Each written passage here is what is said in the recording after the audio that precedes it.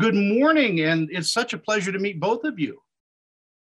Nice to meet you too, Tony. Good morning. Good morning. Titanic 666. This is just a fun horror film, and I think people need a nice popcorn muncher for a Saturday night and just enjoy themselves, and with a few jump scares. With a few jump scares. Mm-hmm. Thanks to my darling co-star, Lydia Hearst here. Yes, courtesy of Lydia. Annalynne, as an actress, is it fun to take on a part like this? Oh, no, you don't understand the half of it. Like, Tony, you don't understand the half of it. It was so much fun. It was so obnoxious. This character was ridiculous. And I just was ecstatic about doing whatever. My whole goal every day was like, how can I make the director, which this was a little too easy. Nick made it too ezy for me. And it became like, how can I make the crew laugh out loud by doing something ridiculous and obnoxious that they can't help it. And then we have to, can go back and do it again. That was my whole goal with it, because she was just obscene and I loved every second of it. Yeah, your character was the cinematic equivalent to fingernails on a chalkboard. I don't think anyone has put it so aptly. Thank you, Tony, for that. It's somebody you love to watch. Lydia, man, I mean, you scare the bejeebers out of me. Well, thank you. I take that as a compliment. Please do. Yeah, my character she was very dark, very corrupt, and misguided. She really, and the most tragic part is that she really thought that what she was doing was the right thing, which is very tragic. She went in there and stowed away on the ship with a purpose, and she really believed in what she was doing, which was very devastating to everyone on board that ship.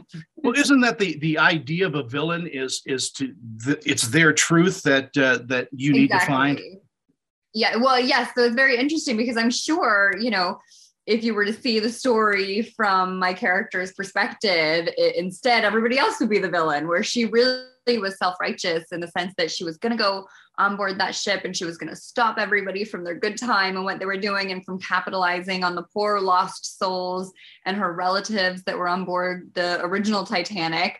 And yeah, needless to say, things go awry. And I mean, she really accomplishes her goals.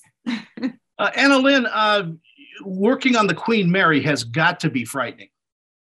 I don't know why you would think that, Tony.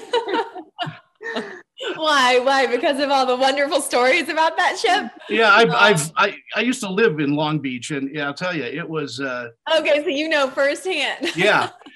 Yes, it was just moderately terrifying, really. It would have been great for live streaming, which is what Mia Stone was all about, and she got some wonderful footage as a result. But I personally was like, it was literally, I just keep saying, it's like, it's a vibe. You are walking into someone else's territory, and they're not necessarily trying to hide that fact from you energetically. So you have your physical eyes, which say there's nothing here. And then you have everything else in your body that's going, there's something here and you're not alone. Yeah, but later on the footage, you're going to find shadows and things like that going around. It's usually the boom operator. Oh, yeah. I mean, I feel like they already did. So the director was like, I don't know that background artist. Who is that? Did we hire that person? So. Yeah, you guys should be, you should really think about doing the making of Titanic 666 and just do another horror movie. I would be very brave to go back there. And I mean, I would say at least Annalynne got to be in the more glamorous parts of the ship, and I was literally down in the bowels of the ship where nobody wants to go. And it really was actually scary. You don't want to hang around the laundry. I'll tell you, it's for a lot of reasons, by the way. My character, the evil was more of a bravado, so that like I wasn't scared, but I was like scarier than the ghosts in there. Lydia, what do you think audiences are going to take away from watching Titanic 666? They might be afraid to go on a cruise, needless to say. But no, I think they have fun. There's something for everybody in this film. And I think that all of the characters, to a certain degree, there is something to relate to, in a sense, whether it's you're excited to be on board the cruise, or whether you're a fan of history, or maybe if unfortunately you're like my character and you disagree with everything that's happening. Annalynne, the same question. I mean, what are we doing here, right? We're playing dress up, we're playing pretend, we're big kids. It's the best job in the world. And what we're trying to offer is exactly what you want on a Friday night. So Friday night frights, some laughs, a good little sprinkling in of terror, a little bit of history, all of the above. It's an entertaining hour and a half of your life. So you can't be mad. And finally, you got to work with one of my dear friends, Jamie. He is just such a sweetie pie. He is. Yes. Darling, and not half as arrogant as his character is. No, not at all. He was such a pleasure to work with. So nice. It sounds like you had a great deal of fun and almost a family of cast and crew. Yeah. Oh, yeah. I mean, we were doing some crazy stuff with crazy vibes. Poor Lydia was like off to herself with all the non-scene vibes. We definitely went through it all together. And so there's a fam vibe for sure. Wow.